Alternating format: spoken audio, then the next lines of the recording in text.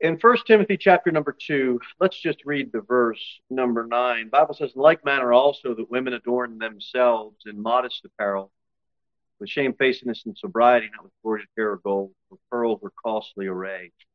We talk about modest apparel in connection with distinction, and also the second half of it will be as far as covering your nakedness. God created in Genesis male and female. That's the first distinction. We already went through 1 Corinthians 11, went through that verse by verse, I think it was last year, maybe over a year ago. We saw that there was another outward external distinction in hair. Men, shorter hair, women have longer hair. And in apparel, there's also a distinction. And modesty, I believe biblical, the principle is that there is a distinction in the way men and women dress. Let's go to Deuteronomy chapter number 22, the dreaded verse that is from the Old Testament and doesn't have anything to do with the New. And in many ways that is true, but in other ways it is not true. I'd like to first say that we understand the difference between Old Testament under the law. We understand the difference between the nation of Israel as far, in distinction to the body of Christ. But there's a principle God lays out for the nation. And in Deuteronomy 22, verse 5, it says, the woman shall not wear that which pertaineth unto a man, neither shall a man put on a woman's garment, for all that do so are abomination unto the Lord. So that would tell me that there was some cross-dressing going on. There was some misunderstandings of what God wanted as far as dress. And look, we all understand dress has absolutely nothing to do with salvation. If you've been saved, that's been dealt with. You're washed in the blood. You're on your way to heaven.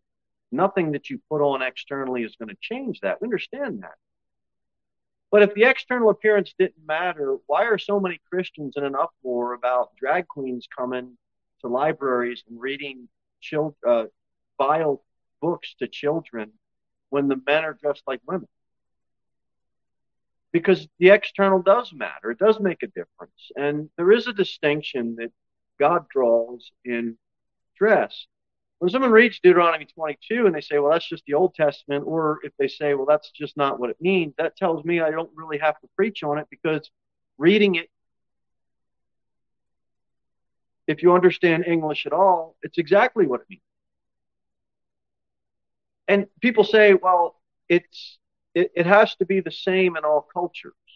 In other words, if you say that men wear pants or breeches or jeans or slacks, and you say that women are supposed to wear skirts or blouses or dresses, well, that has to be the same in every culture. And so they argue that, if it's not true for all, then it's not true at all. And so I brought a little visual aid this evening, so I thought it would help. We have this game at home. It's a card game. And in this card game, it's a matching game, and it has different nations. And for example, the nation of Japan, you have a woman and a man. And I'll pass these around at the end of service. You can look at it, especially you young people. It just says Japan on it. It doesn't say man or a woman, but you look at the apparel and you can tell, oh, this is the woman. Oh, this is the man by their dress. It looks nothing at all like the masculine attire an American would wear. Yet, I'm trying to make the point that through all cultures throughout the world, there is a distinction in dress. There's apparel for men versus apparel for women. Here's one from Mexico. Okay? Again, it doesn't say man or woman, but you can look at the pictures and say, oh yeah, that's man, that's woman. If you know anything about world culture, you can probably guess or come close to guessing the country. Look at Peru. Here's Peru. I would never dress like that. Yet that is the masculine attire for those in Peru. Ladies, I doubt you would ever dress like this. Even try to talk, men try to talk their wives. Hey, do your hair up and wear the hat like this to church. Probably not going to happen. Nonetheless, you can see there's a distinction in the dress. And neither of these cultures have the same listed or specific articles of clothing. Here's Spain. That'd be nice to dress up like a Spaniard, you know. Different. Here's Holland. I always liked I remember as a kid going through school and the wooden shoes that they had in Holland. I remember that. It's like they got them on here. But what else? We have Scotland. Same idea. This is what I'm looking at this picture. Man and woman. Both appear to have a skirting on the clothing, yet there's a distinction in the masculine attire versus the feminine attire. We'll talk about that in a little bit. Here's Ethiopia. Here's Greece. I am not dressing like the guys do in Greece. But the point is, you can see that it's not about listing articles of clothing. It's about a cultural, worldwide distinction. In every culture, there's a distinction between the dress. There's a distinction between an external appearance. Look, both have long robes. This is Arabia. One is a masculine attire, one is a feminine attire. They both have skirting or a robe-like apparel, but you can tell one in that country, there's a masculine and feminine distinction. And here's my favorite. Good old Italy. Okay, here's Norway. And there's a bunch more. I'll leave these out because I'm sure the kids would like to look through it. But my point is that we need to get away from naming articles of clothing. We need to get back to the biblical distinction that God calls for men and women. We have to stop shying away from or being afraid of, well, someone's going to call me a legalist. People that don't want God's truth or that have a hard time hearing something that they haven't heard or have a hard time being able to agree to disagree, you can't just throw out the legalist card and expect, at least me, to buy that, because I'm trying to study the Bible. I'm trying to understand the Bible. I'm trying to give it in practical terms so that people can grab a hold of some truth and then pray about it as the Lord would lead them. Our church isn't into scaring people into what to wear, but we are about teaching through all the Bible so that people at least have the information and then they can go and deal with it in their prayer closet with the same Holy Ghost that we all have. And you come to your own conclusion. But all things, the Bible says, should be done decently and in order. And people say, well, it's the Old Testament, and if it's not restated in the New Testament, then we shouldn't have it as binding. Well, look, everything in Deuteronomy is for the nation, but when it says all that do so are an abomination, it's including all. There is a distinction God wants in apparel. Modest apparel has to do with not only, but it does have to do with distinction in dress, masculine versus feminine. If you look at Deuteronomy 27, verse 21, Deuteronomy 27, verse 21, cursed be he that lieth with any manner of beast, and all the people shall say, amen. And that's a good place for us to say amen, right? Now, that is not restated in the New Testament. Do you think for a minute that principle is left God's mind and for God's people, even though it's not the nation? It ain't happening at my house. And if my son or my daughter or somebody says, well, that's the Old Testament, that's not binding on us. Really? Go buy your own house. Because as for me and my house, there's another Old Testament. There's another Old Testament scripture that New Testament Christians put on their wall. But when we come to the verses that we don't like, or we come to the verses where it kind of rubs us and it may either convict us or confuse us, and we need to spend some more time on it, we tend to just say, well, that's legalism. It's not legalism. It's not legalism. We're trying to understand, all right, what does God want? What does God mean when he says these things? Go back to Deuteronomy 22. And if you look at verse number 11, Deuteronomy 22:11,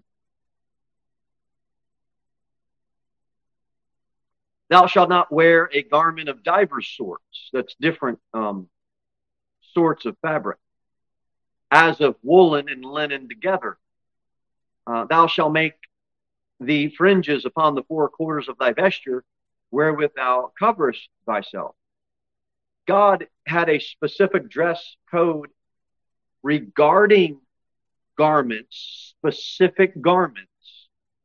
Deuteronomy 22:5 is about the principle, a distinction in masculine versus feminine. The nation of Israel did have distinctive, okay, this apparel, yes, this apparel, no. You couldn't mix. God didn't want them mixing. They didn't mix seed. They didn't mix linen, because everything they did was about being different and separate from all of the other nations. Now, I had in my earlier days, it was supposed to be cool to have fringe on your jacket. So when I was in high school, that was the big thing.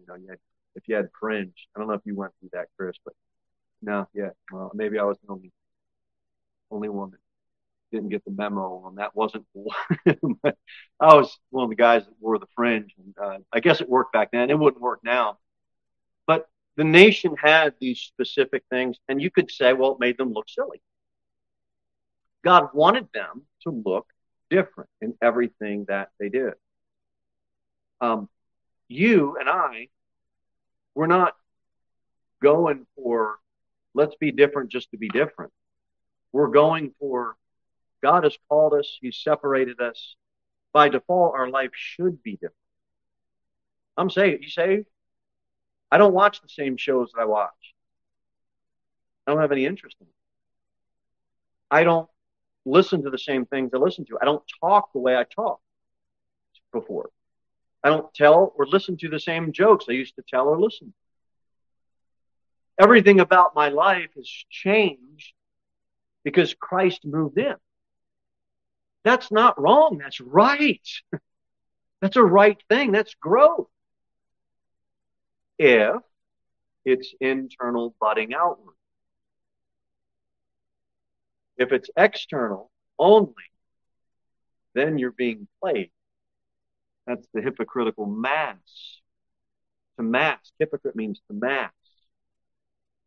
In a few months, we're going to have the Halloween. It's the whole idea of I'm going to mask myself. I'm going to put on an appearance with some apparel, make myself look like somebody I'm not.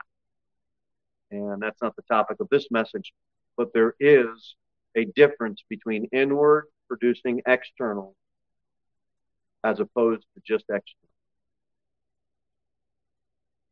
Look at verse number 30. Go back to Deuteronomy 22, verse 30. The Bible says, a man shall not take his father's wife. Don't do that. But then it says, nor discover his father's skirt. So here you have a father, masculine, obviously, masculine identity. Two genders, right? Masculine, feminine, male, female, husband, wife. But you have the father's skirt. And so the skirting was, like we saw in those cards, it's not like I made a career out of wearing a skirt. I mean, I have to qualify that. But the martial art, my jiu-jitsu uniform, the gi, you put your breeches on and then you put your jacket on and you tie your belt. And then right under the belt, there's this little area of your gi that's called the skirt.